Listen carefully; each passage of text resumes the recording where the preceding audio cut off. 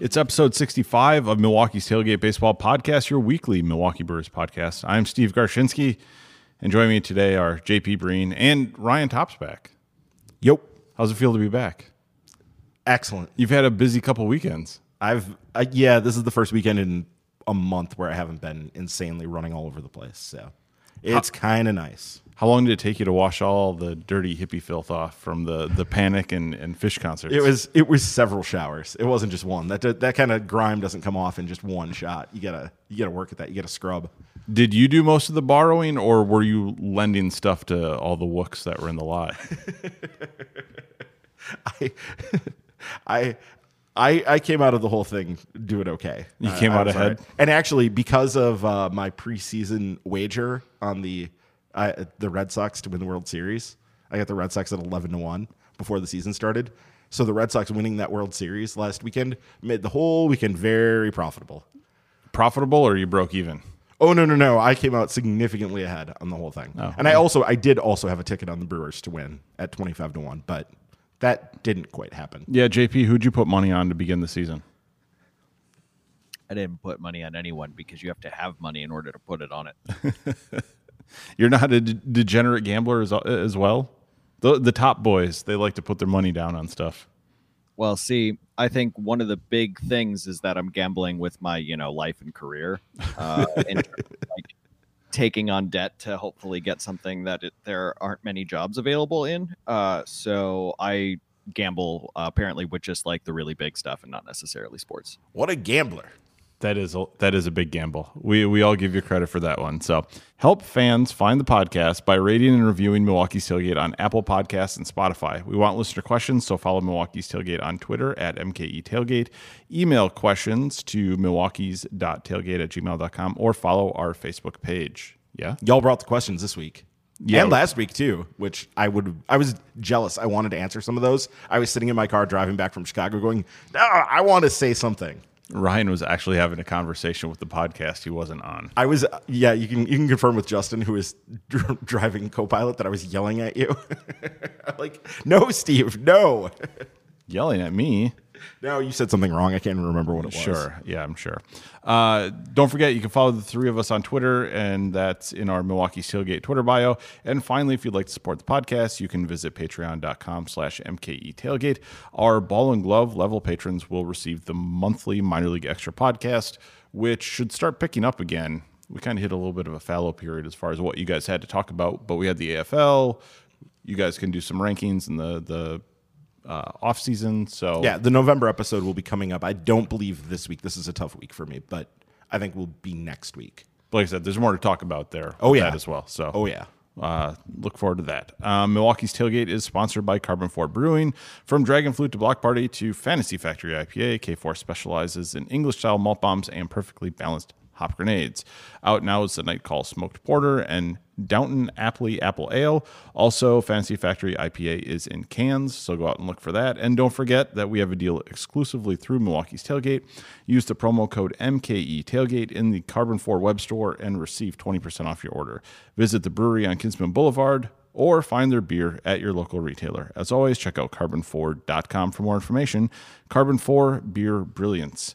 Milwaukee's Tailgate is also sponsored in part by Sound Devices, a premier manufacturer of audio production gear, and they're located right here in Wisconsin. Sound Devices gear is used worldwide and is found on the set of Oscar-winning films and popular TV shows.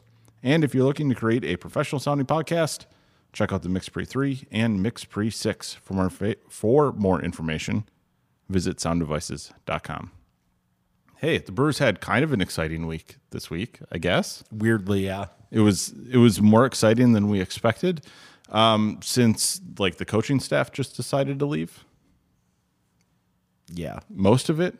I mean, it does feel that way. They just said, hey, we're out of here. I mean, the two most important members of the coaching staff, I think. I've always, bench coaches are important, but I feel like they're, assistant head coaches, so not really. It's the hitting coach and the pitching coach are the two most important non-manager people. JP, are they the most important non-manager people? Sure. He's already perfected his I cannot be bothered to discuss this look. Well, you're the one who cares. We were talking about this before we started recording. You're the one who cares. JP doesn't care, and I just assume that if you're the hitting coach or pitching coach, you're literally there just to be fired. Yeah, that is yes. You know, if you're going well, everybody says you're great, but the moment anything goes wrong, like you're there to be fired if you're either of those positions. So, Well, and we saw that with Coles this year. There were a number of people who, in conversations I had with other Brewer fans, were like, "Why haven't we fired the hitting coach?" And I'm like, "Oh, really?" Kind of took me by surprise at first. The first time I heard it, they all want the hitting coach fired. Hitting coach is number one to get fired. Pitching coach. Anytime pitchers have like a bad couple weeks, it's fire the pitching coach. That'll make it all better. No, because I think there's more of an immediacy to a team that's not hitting well when you see 3 up, 3 down, 3 up, 3 down, 3 up, 3 down. So I don't know. That's my attitude there. But first off, was it Lee Tunnell? He was let go. He was the one that was actually like let go by the organization. And this is always one. Do you know, JP, what bullpen coaches actually do? My impression was always they're the assistant pitching coach. They're there to, like, you know, give additional insight and additional whatever, and like stand there with a clipboard and track how many pitches, how often guys get up, you know, all that stuff. Do they even answer the bullpen phone, or do they have like somebody else do that? I think that's Marcus Hanel's job. I don't know. Yeah. So what do they do? Yeah, a lot of it is to be able to offer another voice in terms of pitching mechanics, in terms of what the pitching coach does, but it's also to handle bullpen sessions. It's also to make sure, as you said, to be able to track how many times people are up, to be able to coordinate, you know, who's pitching on their, you know, their regular rest days and things like that, in terms of starting pitching, being able to have their bullpens and things like that. So it's a lot of, I mean, in a lot of ways, it's not so much a coach as it is a coordinator. Sure. That, yeah, I mean, it seems like more of an administrative job, perhaps, than maybe some of the other coaching positions, but... Are they more important or less important than the bullpen catcher? Because I know the bullpen catcher puts stuff on and, like, catches the ball and then throws it back to the pitcher as he's warming up. So, like, there's activity there. Right, and they also, you know, run, like, youth camps and stuff like that. Yeah. So, well, yeah, he's gone. So we'll see what happens there. And there isn't a lot of detail about reasons for it. No, I think they'll probably hire after they hire a new pitching coach, right? Like that would be because they still haven't done that. As of this recording, we have no new pitching coach. No, not yet. So, okay. Darnell Coles, at the same time that the Tunnell news came out, he elected to leave for the Arizona Diamondbacks to become their hitting coach. And his was a little bit different because he left his job and then 2 days later got the Arizona Diamondbacks job. Now, he may have already had that lined up. That may not have been him just leaving for whatever, but there was at least some time there where we didn't know that he just had another job lined up. So, but he had decided to leave. He had decided to leave, yes. That was on his own accord. He didn't get pushed out the door as far as we know. Yeah, so Andy Haney was hired as the new hitting coach. So I know that lit up the Milwaukee media. Everybody's very excited about that news. You laugh because no one's excited. But I think one of the key things to recognize about the Coles and Haney move is that the Brewers didn't really have time. Like, if they finally found out that Coles was leaving basically when he left and went to the Diamondbacks, they didn't have time to set up interviews and different things for their own hitting coach search.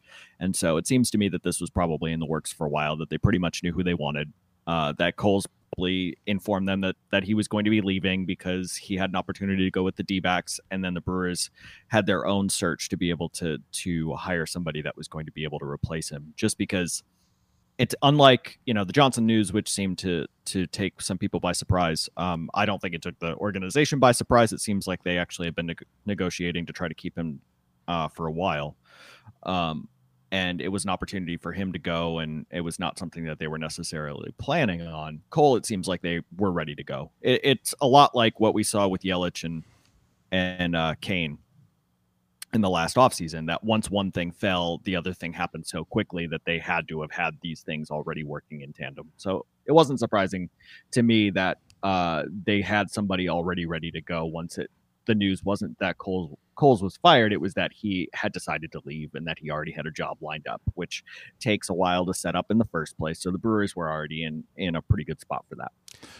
Part of the reason all this would have come down at the same time, though, as well, is everybody waits for the end of the World Series before they start announcing moves. Well, I think contracts end at that point. Yeah. I think that's like your contract, I think for coaches like that, runs to the end of the World Series. Yes. And then, yeah. But that's why all of a sudden you kind of hit that date, and then just And there was all stuff kinds of- happens, and yeah. there's a lot of fallout. And if we were following more closely around the league, we'd probably see all the teams that were going through something similar. Well, you think Stearns and Council have a list of people the way Barry Alvarez keeps his list? He's always got a list of who is his people he wants to hire for his, various coaching positions at UW.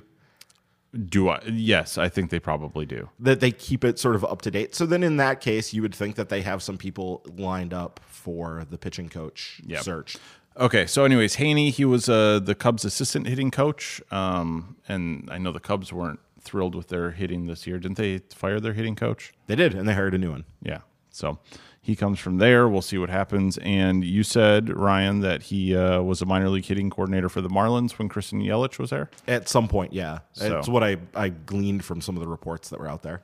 So, I mean, I imagine that they're going to get somebody who's process oriented again, because that was what I liked about Coles. Not anything results wise. He seemed to do fine with the results. But like when I read some profiles of him, he was a very, very process oriented guy to the point where he wasn't even really paying attention to necessarily like what the final outcome was. He was looking at, are we getting the right inputs into guys taking at bats the right way, and like, are we seeing hard contact being made to all fields, that sort of stuff. That was really his focus, more so than, did a ball bleed through up the middle or whatever, because he knows you can't control that. So I would assume Haney is going to be of the same. I mean, are there a ilk. lot of coaches that are telling guys to hit bleeders up the middle nowadays?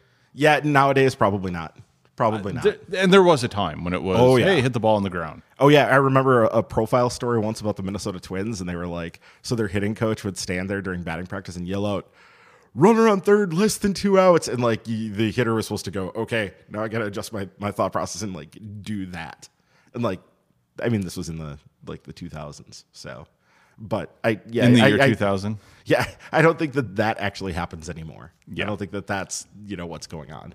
Okay, so the bigger news was Derek Johnson leaving later in the week after the other coaching moves. That one seemed to be a little bit more of a surprise. The beat writers seem to be caught off guard. Yeah, he left for the Reds. So, yeah, the Brewers currently don't have a pitching coach. And I think everybody was a little shocked because they were happy with what they saw from Derek Johnson. Yeah, why don't you go ahead first, JP? Because I know you have a different take on this than I do. Yeah, I mean, maybe it took the beat writers off guard, but Stearns already came out and said that they had been working extensively to try to extend Derek Johnson. And I think a lot of people have somehow taken that to be like they suddenly decided that they wanted to keep him in the last 2 weeks rather than trying over the course of the entire year to try to extend him. I don't think there's any sense that we know that whatsoever. But I'm not surprised that the Brewers did better than expected, and a lot of the story was about how their pitching staff overperformed, and some people came with huge checkbooks and wanted to be able to hire him away. We've already seen that the Giants came for David Stearns, and that Mark Attanasio already turned down that offer to be able to go and interview him for a potential job with the Giants. And this is the way it goes. Anytime that you have a small market team that is surprisingly successful, everybody starts coming for the coaching staff.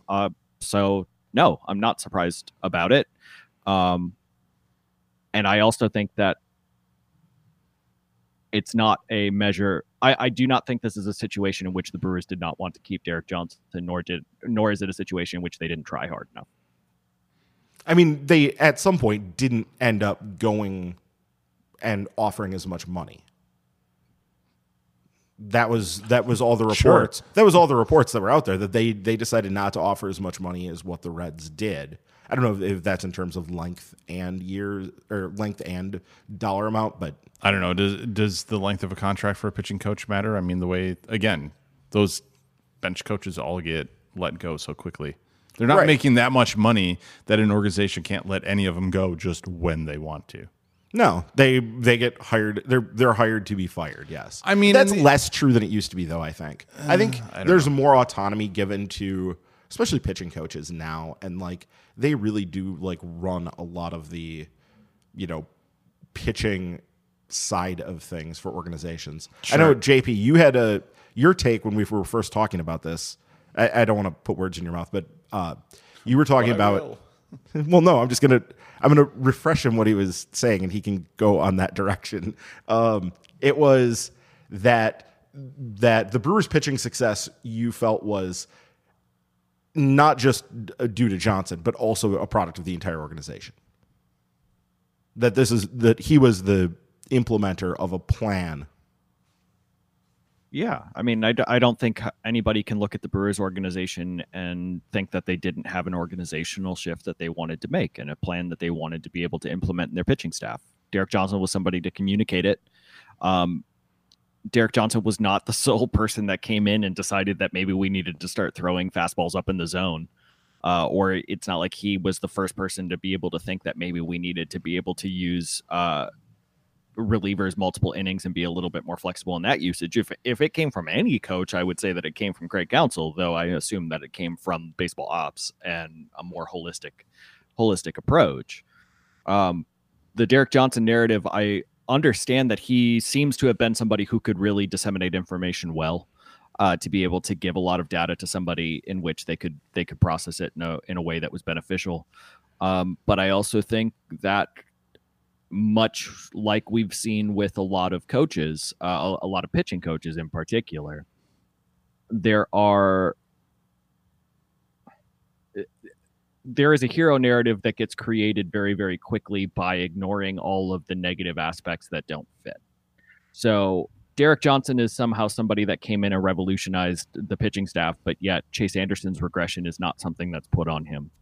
There's not something in which Corey Knebel, struggled for a good portion of the year, and that somehow is not attributed to him. He wasn't able to take a lot of the, guys like Jacob Barnes, who seems to have gone backwards. It doesn't take into consideration the fact that Zach Davies was pitching to the point that, it could have been an elbow or a shoulder injury, but it also was pitching himself to AAA. Junior Guerra is somebody that was able to pitch himself out of the rotation. So there's a lot of people that didn't necessarily progress. There were people that progressed last year and then regressed this year, and they don't necessarily fit in. I think that a lot of this Derek Johnson was the reason why the pitching staff was how it is extremely overblown. And I do not think that he is the only person that can communicate data and analytics to a pitching staff in a way that is easy to digest. Yeah, I mean, I always think back to like Mike Maddox during his tenure became like the pitching coach, because I think he got some really good seasons out of, like Chris Capuano and guys like that. Doug Davis. And I think he's on his third organization since leaving Milwaukee now. It's been 10 years, and he just joined his third organization. He's with the Rangers. He was with the Nationals. Yeah. And then he went to the Cardinals. Yeah. But that's not. I don't think he was ever like run out of town from those jobs. No, went and took a different job. But I'm just saying, it's a pitching coach, and they can be good, but that doesn't mean they're just going to like set up camp somewhere and then coach for 20 years and you have the greatest rotation ever. Most don't. Well, and it's a situation in which the flavor of the month that most recently was the pitching coach that everybody wanted was Chris Bosio, and he doesn't even have a job anymore. Well, there's some other stuff going on there, because there's some other stuff going on, and then the Cubs pitching was bad.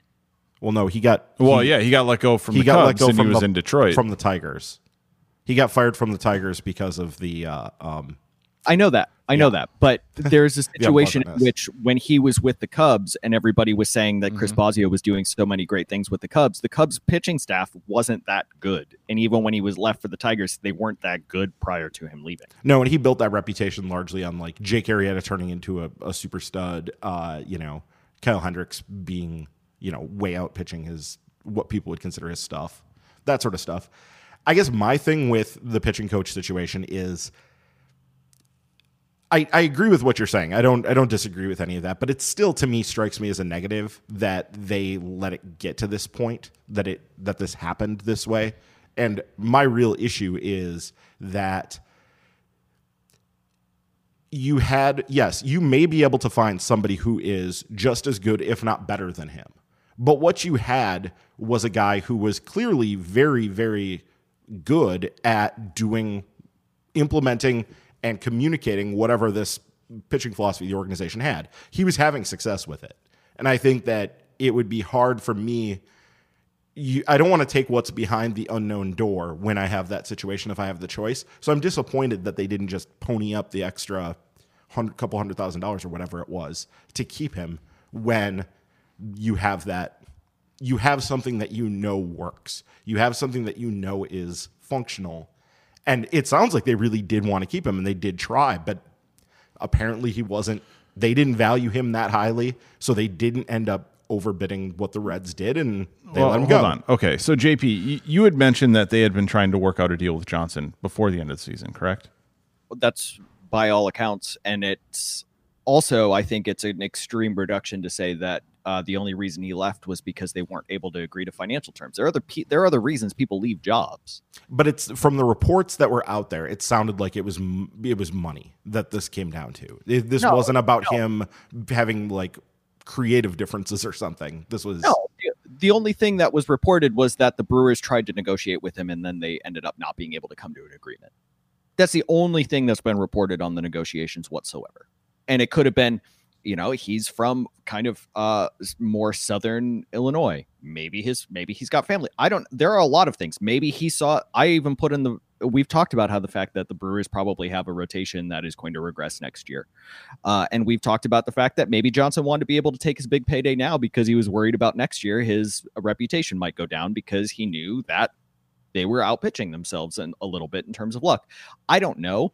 Those are a lot of potential negatives. I don't want to sound cynical in the situation, but we automatically think that number one, the only thing that matters with any kind of negotiations in terms of contract is money. And we've seen that that's not necessarily the case, especially with coaching staffs, because the monetary difference isn't usually that big. But then there's also a situation in which we assume that because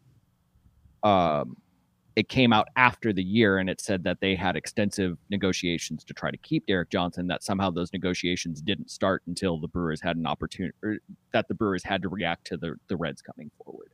I think that's a pretty big assumption as well. Yeah. I mean, there's been speculation because his job previous to the Brewers was the Cubs, but before that he was the coach at Vanderbilt. And apparently his family still lives in Nashville. And yeah, Cincinnati's a lot closer to Nashville than Milwaukee is. So maybe that had something to do with it. I mean, I'm just going to assume he enjoys that god-awful chili with pasta or whatever it is in it. Right? Isn't Skyline? Isn't that what they're known for down there? They have their terrible chili. Right. They put chocolate in their chili, which is just an abomination in God's world. That's terrible. Yeah. So, okay. Hey, do we want to do our postseason awards? Don't jump at it. I mean, we don't want to get people too excited about this. Are you ready? Postseason awards? Sure. Our postseason awards. Are you ready? I have done extensive research on this. Well, does it really report? I was going to give Ryan do you have like somebody that you're looking for a pitching coach, or like something that you want to see in a pitching coach? Is that like, or you're just more concerned about the fact that now, because they lost Derek Johnson, there is an unknown and therefore a chance that things go down, like there is a risk inherent in an unknown quantity. Yes. This is you're trading a known, what everybody seems to think is a good quantity. It seems to me is a good quantity, a known good for a possible flop. And so you're introducing uncertainty into it that didn't seem necessary. But it didn't seem like they needed to do that. When there is an organizational philosophy for the pitching, for how pitching is used, how pitching is targeted via free agency in the trade market, all of this, and Craig Counsell seems to be somebody that really is kind of determining who is used when. How much influence is bringing in another pitching coach, or another way of saying it is, if you assume that all of this is an organizational philosophy, then wouldn't we expect any pitching coach to come in to be able to align with the pitching philosophy that they want to be able to implement as an organization? I have every confidence that they're going to go through a good process to hire somebody that they feel is a good fit to replace him, and that they're going to get somebody that they want to, that they think can handle and do the job. I have the utmost confidence that they're going to go through a good process. Whether or not that's going to produce great results, we have to wait and see, because we just don't know if it's one thing for a person to come in and say, this is what my philosophy is. Oh yeah, I totally agree with this when you're trying to get a job. It's another thing when the bullets are flying, when things are really going, potentially south, or you have, complications that are going to arise. Will they continue to work and do the things that you want them to do, or are you going to potentially run into conflicts? Didn't seem to happen with Johnson. Will it happen with a new person? You hope not. But there's just this added uncertainty that you have these potential unknowns.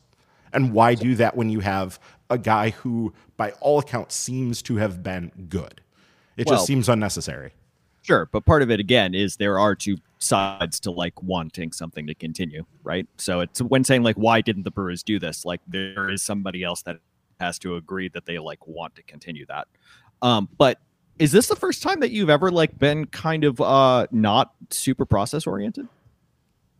Wait, what? So you said that you were confident that the process was going to be great, that you were really, and you've always been process is the most important thing. And now you're worried that the results might not follow through, even though the process is going to be good. Right. Because the results don't always follow the process. So you can have a good process and you can still end up with a bad result. So you trust the process. I So do trust the process. But so one could also say that if the process was good with Derek Johnson, the results might not necessarily have been the same way if results don't follow process. No, but you have less uncertainty there because you've seen it work in action for 3 seasons with Derek Johnson. So you know that he has been through the ups and downs, and that there doesn't seem to have been much that rattled and threw him off of what the organization was doing. So you, I think, can make some pretty reasonable assumptions about the fact that things were generally going well there. Okay, you done? Hey, I was going to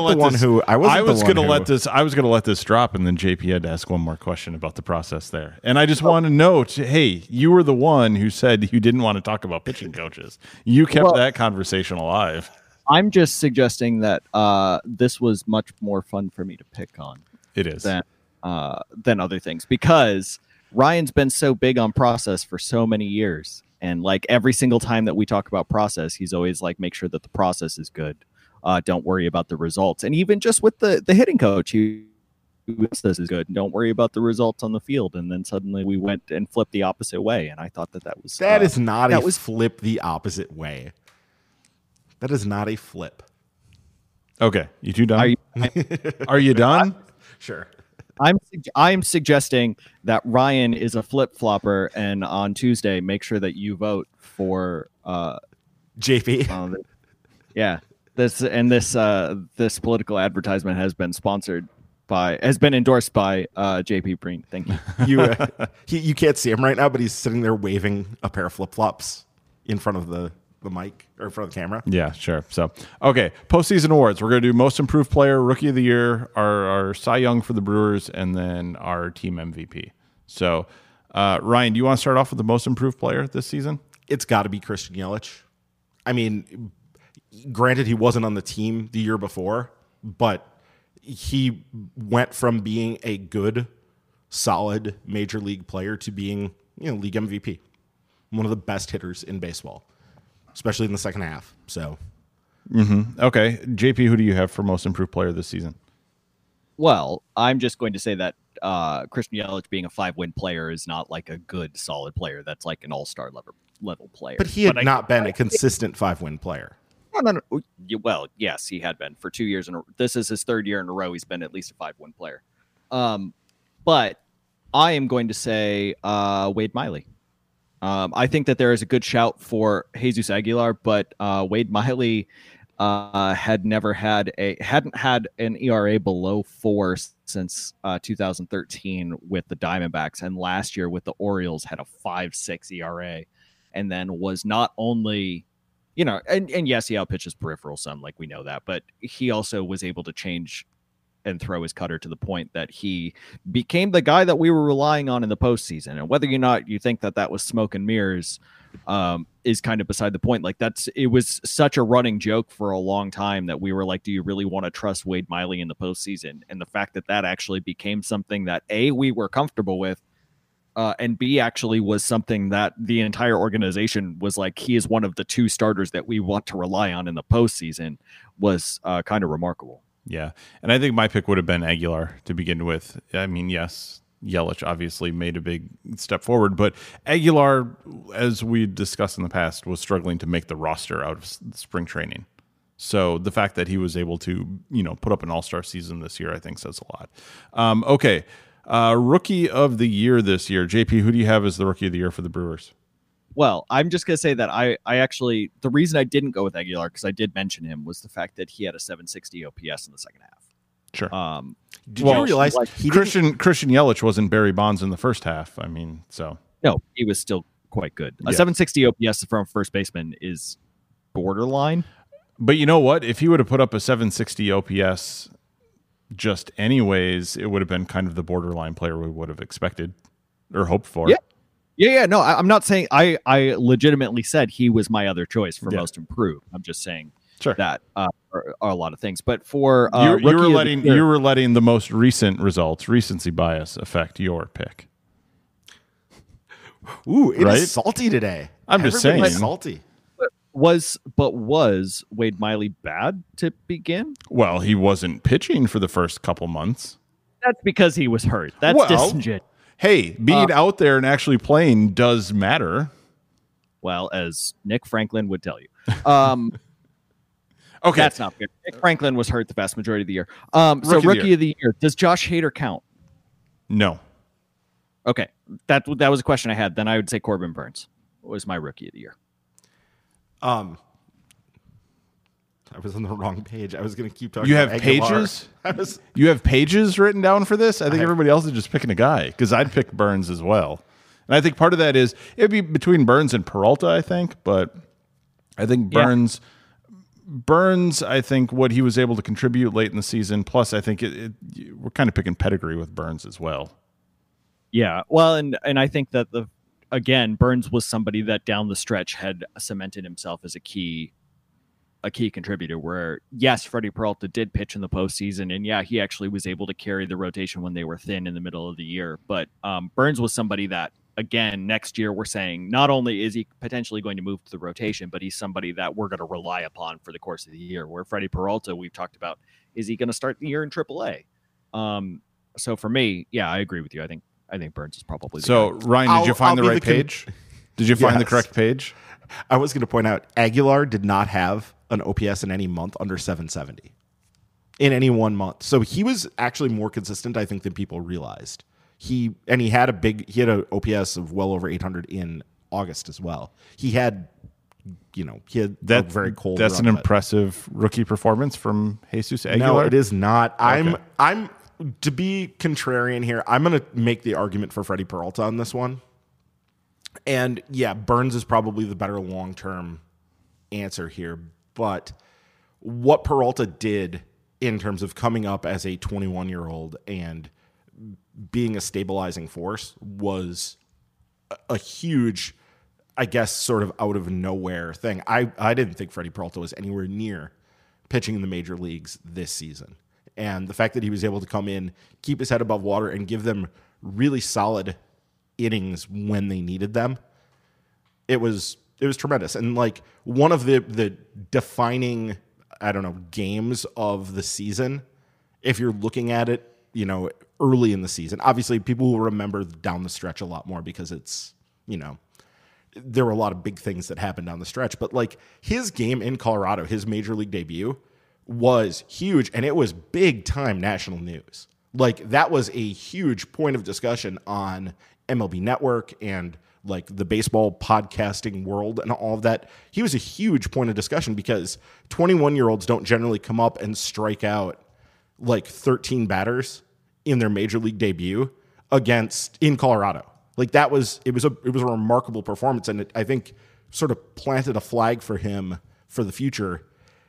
And I think that he gets lost in the shuffle a lot. A lot of talk this offseason about next year's rotation has focused on Corbin Burns and Brandon Woodruff joining the rotation. And we shouldn't forget about Freddie Peralta. Peralta is very much a potential, very good above average pitcher for the Brewers down the road as well. So Yeah, it's good to see that we can actually have a discussion about it. You know, Yeah, and this is it's weird because the whole Brewers thing, you always think, okay, if the Brewers are going to be good, it's going to come from their farm system, right? That it has to bubble up that way because we're a small market and it has to be that way. Yet this team didn't have that many big rookie performers. The way you would think that a team in their position, especially at this time, where they're good much quicker than people expected, you would expect that there would be some big time rookie performances in there. And really it was Burns and Peralta were the guys. well, but also the reason for that is some of the guys that they would have hoped to be big time rookie performers were used to get Christian Yelich. Oh, or, yeah. other talent. They were able to send Lewis Brinson to Miami, and I think he would have been a guy that everybody would have been looking to this season otherwise. And like we could be sitting here talking about Mauricio Dubon. Had things gone a different direction, we could be sitting here saying that, it was Mauricio Dubon who came up and was a stabilizing force at shortstop for them had he not, blown out his knee right when he seemed to be on the cusp of getting the call to the big leagues. Like he seemed he was within a day or two of getting called up. Yeah. I think there's also a piece of, this rookie discussion is couched in the idea that the Brewers have amassed so much controllable depth that there actually wasn't a lot of space for rookies over the course of a lot of the year, right? I mean, like you have Hader was, I don't know, to me at least felt like a rookie because he was coming in for the vast majority. Like this was his first full season. Like guys like Santana, guys like, Aguilar, guys like Arcia, they're all still young players to the point in which it would have to take a lot to, I think, overtake them to become an everyday player. And Arcia, did his best at one point to allow somebody else to potentially plant a flag for the job, but he was able to take it. Okay, moving on. Ryan, do you want to take the Cy Young for 2018 for your Milwaukee Brewers? I'm going to go, yeah, sure. A little bit off the board here. I'm going to take Jeremy Jeffress. What he did this season was absolutely remarkable. He was truly a 3+ pitch pitcher in a relief role. He was used all over the place between early in the season being used as a fireman to get out of jams and doing a remarkably good job of that in the 6th, 7th-ish innings. And then as the season went on, moving back into the 9th inning, and he really just did a fantastic job all the way through. And I would hate to see what happened in the postseason, which I feel was mostly a product of bad fortune, to tarnish that remarkable run this season, what he did. And because we didn't have a truly exceptional starter who is going for more innings at a truly exceptional level, like Chacin had a great year, but you're talking about a guy who had a 3.5 ERA. So with Jeremy Jeffress, you're looking at a guy who had an ERA of 1.29 and, really did have a better run prevention season than Josh Hader. So Hader was the better pitcher peripheral-wise, but not the better pitcher production-wise. So I'll give the nod to Jeffress. Okay, JP, who would you pick this season? I think hopefully you'll come through and give Josh Hader a shout because I'm actually going to go with Jhoulys Chacin. I think that Chacin was, again, somewhat, similar to the Miley discussion about being the guy that they could rely on over the course of the entire season. But one of the most interesting things about Chacin is he is the individual who had the most innings pitched for the Brewers since the 2014 season. He had 192.2 innings. His 35 starts is actually the most that they've had since 2010, and I didn't go back and look any further than that. So he was somebody that not only just took the ball constantly, but was actually somebody that they could rely on to, I think, regularly give quality starts. And it's interesting because Chacin was, he was bad for his first few starts. There was a point that I know that we privately talked about the fact that we actually didn't really enjoy watching him pitch a lot. He was somebody that was largely living just off of his fastball. His slider wasn't really good early in the year. He wasn't really throwing a changeup at all. And he got better and better as it went along. His slider was able to rediscover how good it was last year that made him so successful and the reason the Brewers signed him more generally. But then he was able to vary his arm slots. He was able to start commanding his fastball better, and he became somebody that actually we enjoyed watching pitch and somebody that was successful. So for me, Chacín not only gets the nod just because of the quantity he pitched, the importance of the role that he was able to fill for the Brewers, but his overall growth throughout the year to the point that he was somebody that you could rely on to potentially be in the rotation and lock it down next year. Yeah. And I think he also got more comfortable throwing up in the zone, which is kind of what they wanted him to do. And he got more comfortable with that after that, some early hesitation on that. Yeah. And actually, I thought I was going to be the one that would probably shout out Chacín, assuming that JP was going to take Hader. But I mean, Hader really is, I think, the unquestioned Cy Young of the staff this season. The number of innings he pitched, the usage that he had, I think he just added so much more to this club than anybody else in the pitching staff. So, I mean, he pitched 5 more innings than Jeffress. Yeah, but I think the way he was able to pitch multiple innings in a way, Hader was the only one that pitched the quantity of multiple innings. Like, because if you look at the number of appearances Hader had in the innings he pitched, he was out there for longer stints than anybody. Even if they were using Jeffress for 1+ or Knebel for 1+ or whoever went out there, Hader would throw 2 innings. Hader would throw 2+ innings, and I think that just became a weapon where they were able to lock down a lot of games when they were able to, bring Josh Hader in. So it was really close between him and Chacín if you look at like WAR on Fangraphs or something like that. So yeah. I think there's definitely a shout for both those guys. And I mean, while I respect what Jeffress did, I don't think he was in the class of what Hader did or just the quantity that Chacín gave. I mean, you're looking at, for Baseball Reference WAR, Jeffress was at... He was 4th on the team in Baseball Reference WAR. Hader was 6th. So the order was Yelich, Kane, Shaw, Jeffress, Aguilar, Hader, and then Chacín was next. Yeah. Well, right. I mean, but that's going to completely depend on, obviously, Baseball Reference is going to be vastly different than Fangraphs because Fangraphs uses FIP while Baseball Reference actually uses run prevention. So yeah, right. I mean, Jeffress is going to be much, much higher on Baseball Reference, but I think the one thing that Hader brought to the table as well, which, how much you want to be able to put stock in it because it's more of a psychological thing. When Josh Hader came into the game, I mean, both I think as a fan, but also the opposing team felt like the game was over. Right, like when he stepped onto the mound in the 8th inning and he had 2 innings in him, and over the course of the middle of the season, especially in that Mets series, like that was the moment I think and maybe because I follow a lot of Mets fans for national writers, a lot of people at Baseball Prospectus and whatnot were Mets fans, and they were all just looking at it like, yeah, game's done. And when Jeffress was in, maybe people should have felt that way. Like maybe people actually should have felt the fact that Jeffress was dominant, but Hader had the feeling that you needed to score because you did not want to see him on the mound. Right, and he was a guy that you could get to, but it was in very sort of specific situations. Like, you could get to Hader if the velocity wasn't great and if his location was bad and, like, he wasn't trusting his slider. You could then hit home runs off him. We saw that game with the Marlins where they hit a couple bombs off of him in Marlins Park, of all places. We saw it a few times where he could become hittable and you could get home runs, but those are really the exceptions. If it wasn't one of those specific games, he was almost just unhittable, and the other team had to just take their lumps and go.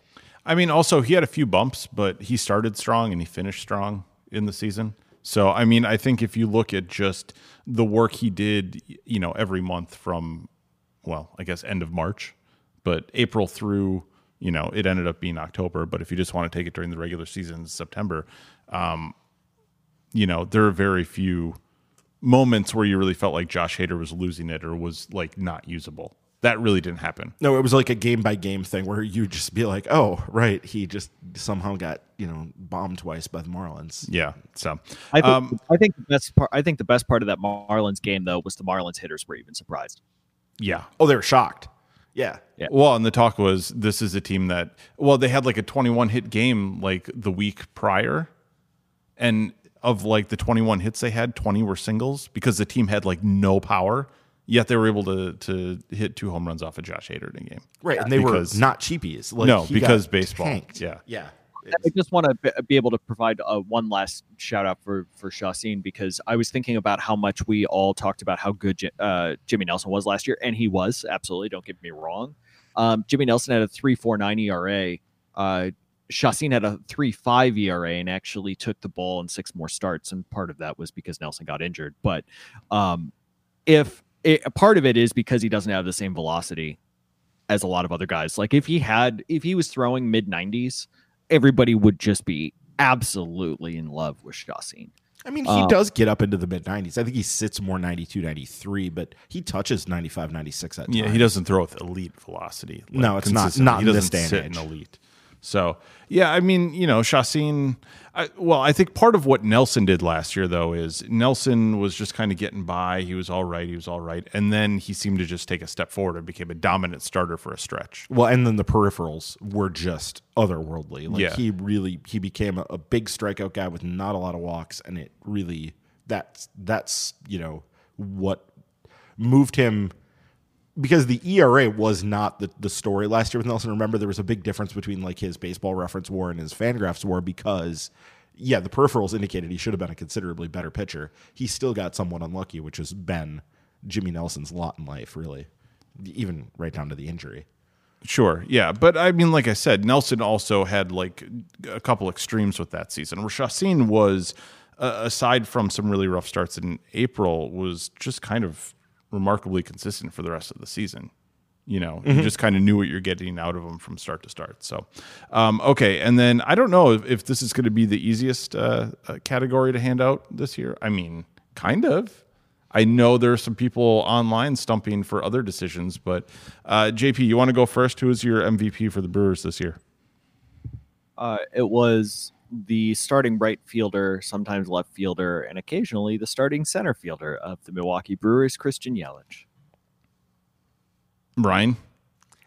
You know what? I could make the case for Kane. Oh, I was going to say, I think it's all right. Hold on. I just wanted to, are you saying that you're making this case because you just want to like discuss somebody differently, or are you making the argument and like saying this is your opinion that Kane was better? I would take Yelich because I trust offensive stats more than I trust defensive stats. Okay. I just want to know, like, Kane's case rests so heavily on the defense. And I think in a world, we could look at it like, if we could have the kind of certainty about the defense, he may have even been better in terms of defense than what we're seeing in some of these metrics and in some of the ways that he works out there. He is such a good defender. Just such an amazing defender. And I do think in something like this, you can make a case that the game by game WAR per game is more important than like the overall WAR for a situation like this, because Kane missed a little bit more time than Yelich. Both did miss some time, but Kane was on the field a little bit less. And I think produced a bit more on a game per game basis than what Yelich did. And that, considering the Brewers have such great options to back everybody up, missing a little bit of time isn't a terrible indictment of a player, as long as, they're still out there most of the time, which both were.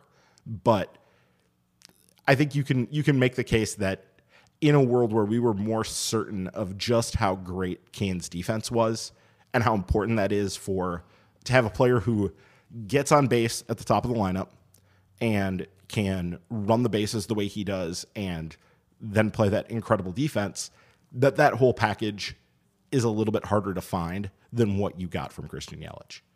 Though I will say that Christian Yelich is not a poor defender. The only reason why his defensive metrics are so much less and so much lower is the fact that the positional adjustment is huge. Sure.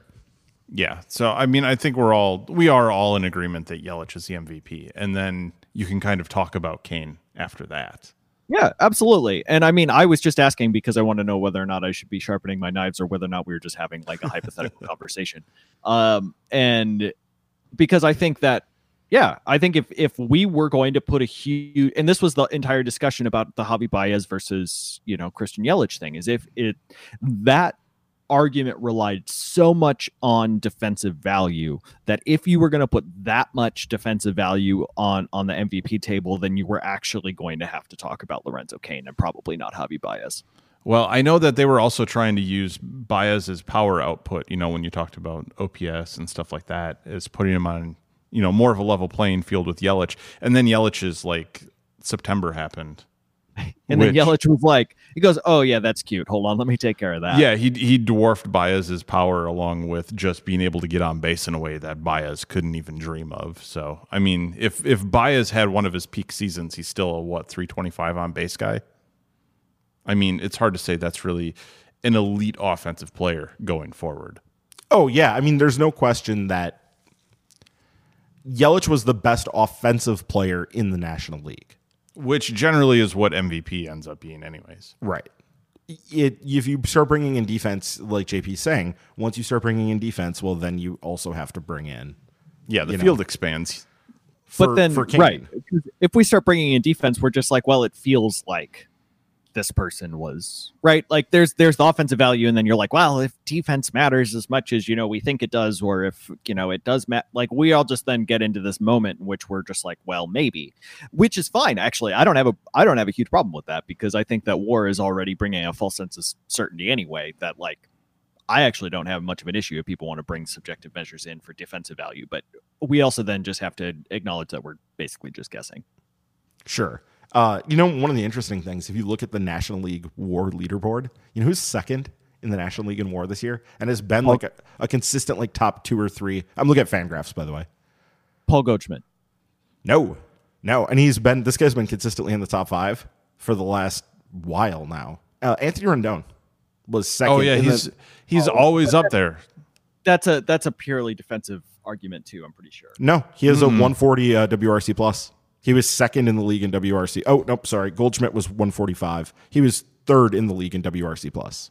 He hit Anthony Rendon at 308, 374, 535 this year. Yeah, Rendon is criminally underrated. He is criminally underrated. He really, because he misses time with injuries and people ding him for that. And I think because the hair, that's just no. I think it's because he has to share the field with Bryce Harper, or he had been. So he was always their, first round draft pick that wasn't Bryce Harper. Right. He has always been the not Bryce Harper. And now you know what he gets to be? The not Juan Soto. Well, sure. And I guess Victor Olblas too. Yeah. And Trey Turner. How the hell did that team not win 95 games? I do not understand that team. It makes me just crazy. It's probably the pitching coach. Because they're... It's good, Steve. You like it's very good. That's a callback. Is that what they call that in the business? That's what they call it in the business. Okay. Any other awards we want to hand out? I put those down. I forget if there's something else. Do we have a comeback player or anything we wanted to award this year? I don't know. I'll take Craig Counsell's best manager on the Brewers. Yeah, I think he's the manager of the year, clearly. Craig Counsell is going to be the manager of the year in the National League. I'm surprised you didn't want to talk about the bench coach being the manager of the year for the Brewers or something. Pat Murphy did some heavy lifting. I tell you what.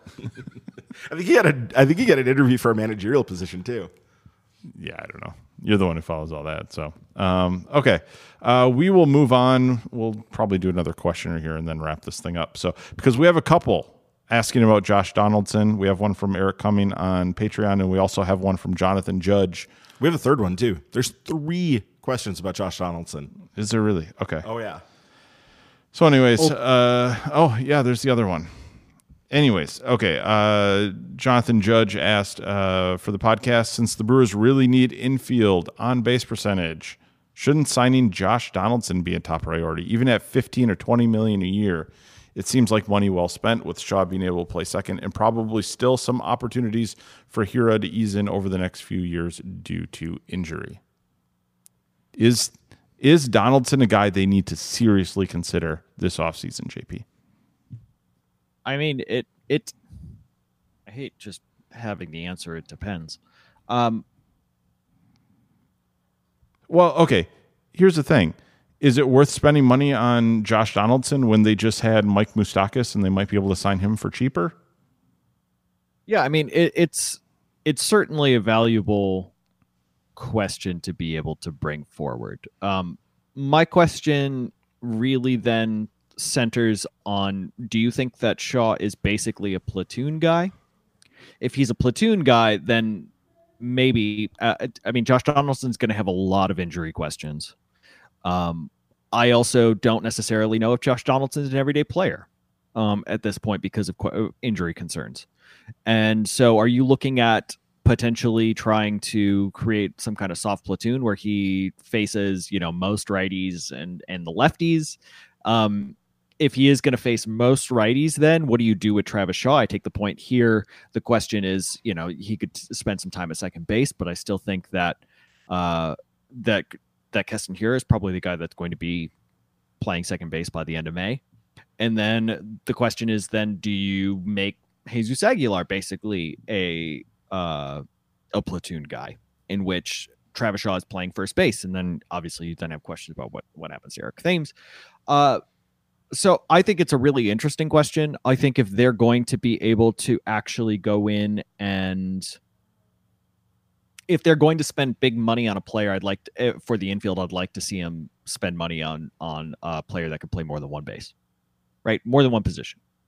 I think that would be the scenario in which you would try to see like a Marwin Gonzalez, somebody like that could play multiple positions. I know that he doesn't have the ability to be able to hit for as much power, but he is the kind of high on base percentage guy that can play multiple different positions. If they are going to spend a lot of money, he'd probably be somebody that makes a little bit more sense to me. But I take the point because Josh Donaldson, if he's healthy, that's a huge bat that you can just completely transform the lineup. I take the point. But I'm just not 100% sure it fits. Yeah, I tend to agree with you. I do think, first off, Donaldson can play first base as well. We know that Donaldson can go over and play first base. So there's some question about what Jesus Aguilar is going to be long-term, and having more insurance there beyond Eric Thames, who they also have as insurance, could be valuable in that case. I guess the best argument for Donaldson is probably that the Brewers have so much depth and so much flexibility, even with the guys they're losing right now, losing Moustakas. They have so much depth and so much flexibility as it is that the bar to break in for playing time for this lineup has gotten higher. It's harder to get in and break in now. So if you're looking for a way to improve the team, and to Jonathan Judge's point of improving the on-base percentage from the infield, if that's what you're looking to do, Donaldson is a good candidate that way because at his best, he is potentially a cornerstone, no doubt, bat. And because they do have the depth, they can cover for him potentially being hurt. So if it's going to work with Donaldson, if he was to come to the Brewers, he would need to be a guy that they potentially gave a big one-year deal to. That's what would make sense for Donaldson. I think he gets more than that on the open market. I think he does. So he probably plays his way out of what would make sense for the Brewers. Well, and that's one of the other question we had about Donaldson. Allspurge on Twitter asks, what kind of contract do we think Josh Donaldson will get this winter? And could it possibly be in the 1 year range? What do you think, JP? Well, I think so. Just to go back for a quick second, I think Josh Donaldson, first of all, I don't think we know that he can play first base. He has not played first base for more than one game since 2010, and he only has never played more than 4 games in a single season at first base. So I'm not sure that we know that. But the big thing with Donaldson for me then is, again, what you're talking about with the contract. He's not going to have any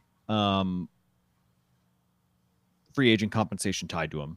So that's going to be able to help him potentially get a multi-year deal. I think that somebody will probably give him probably a 2-year, $35 million deal. Yeah, I mean, you're talking close to 20 a year, but for multiple years. That would be tough for the Brewers to swing in these last couple of years with Ryan Braun. if Ryan Braun wasn't on the team anymore, you could probably swing that a little bit easier, but that would be difficult. I'm wondering, because I've seen a lot of people tying him to the Cardinals, and the Cardinals fans are all over this. They want him to be a Cardinal. This is the first thing when I searched Josh Donaldson a couple minutes ago. First story I saw was something from one of the TV stations in St. Louis saying, yeah, he should be a Cardinal. And I've seen people projecting as much as like 4-60. I think that's nuts. I hope he gets it because he's one of those guys who's really been screwed by the baseball system because he came up so late. And now he's 32, 33 years old. Yeah, he's 32. He'll be 33 next year. And he's just hitting free agency now after his body has somewhat broken down. He put up such value for the A's and then for the Blue Jays that he really got screwed by baseball's economic system. And he is as good a case as you can make for guys being able to having some sort of system in place where you get to go to free agency after a certain number of years after you signed your first pro contract, as opposed to major league service time, because he really, I hope he gets the money that he has been vastly underpaid so far. So, but I don't think it's won't be the Brewers. It's going to be hard for the Brewers to do that. It's just it's difficult. Yeah.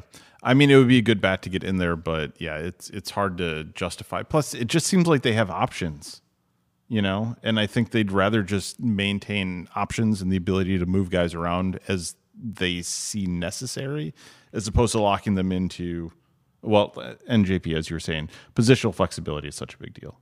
And Donaldson would not give them that. Right. Well, and then if we are even talking about hypothetically seeing if Josh Donaldson could play first base, then that's basically saying we don't need Jesus Aguilar anymore, because you wouldn't really need an option to, a right-handed bat at first base then, because you'd be trying to make extra room there. I don't necessarily. I think that the most sensible place that the Brewers actually go and make a huge upgrade, and I don't know where it comes from, is catcher. This was another question.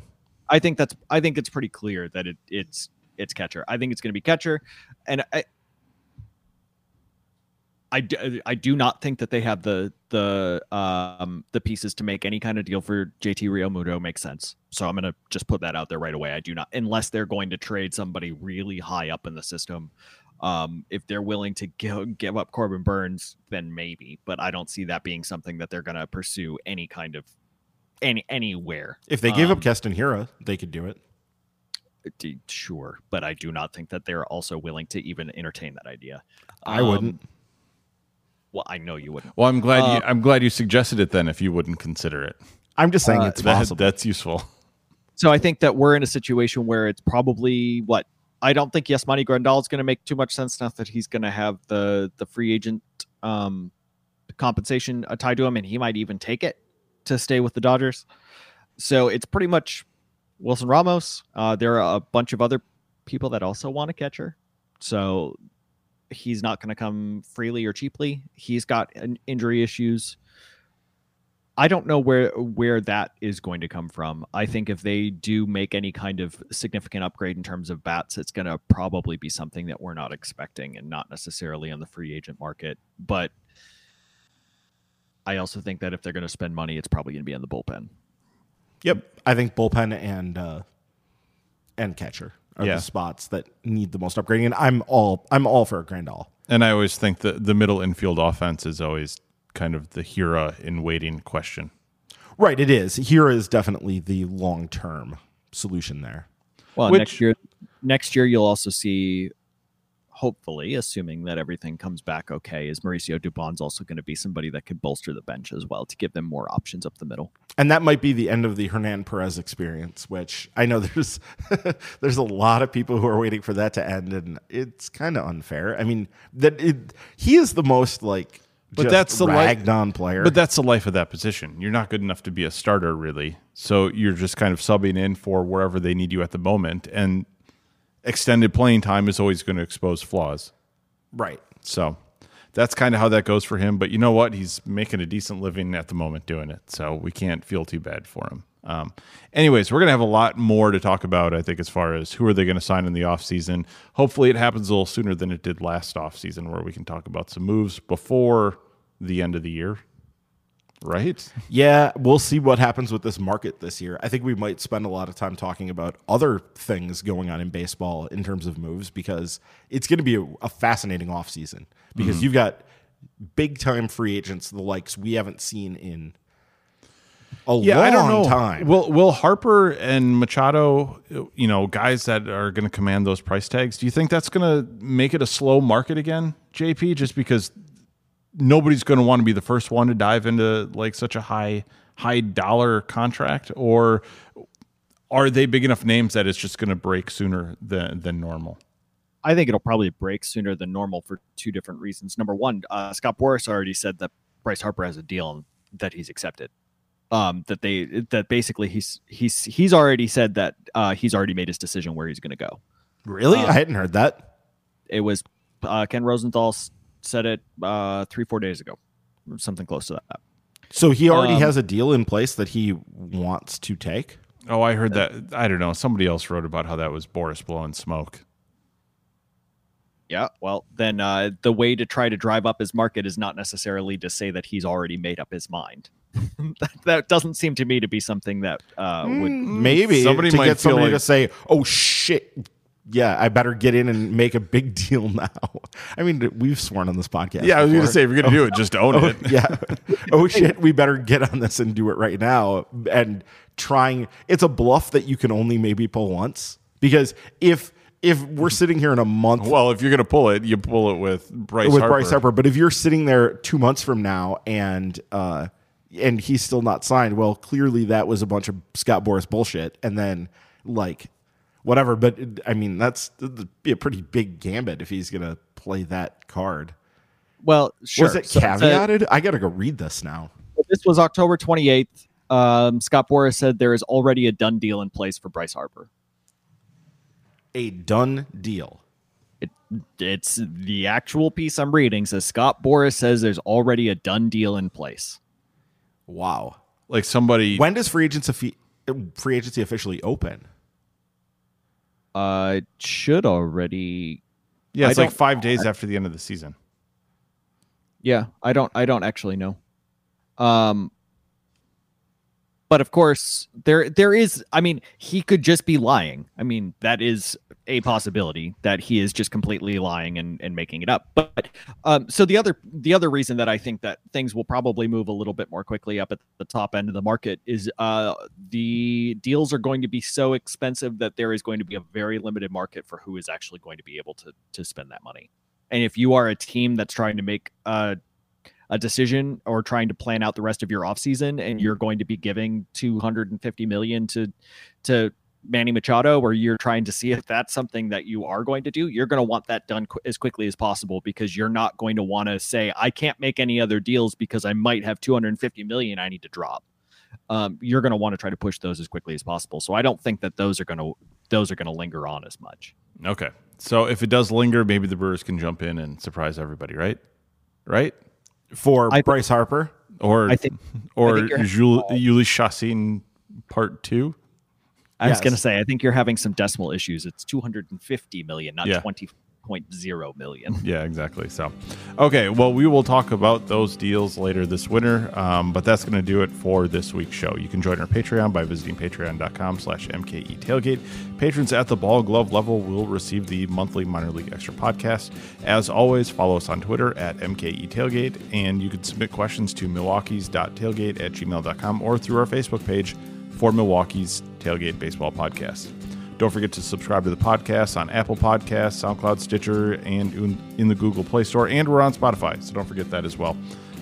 Leave reviews and help people find the podcast, especially this winter when more people are going to start, forgetting about the podcast and then looking for a new podcast to listen to. Make sure they all know we're still on, and get that word out. And thanks for listening. Look for us again next week on Milwaukee's Tailgate.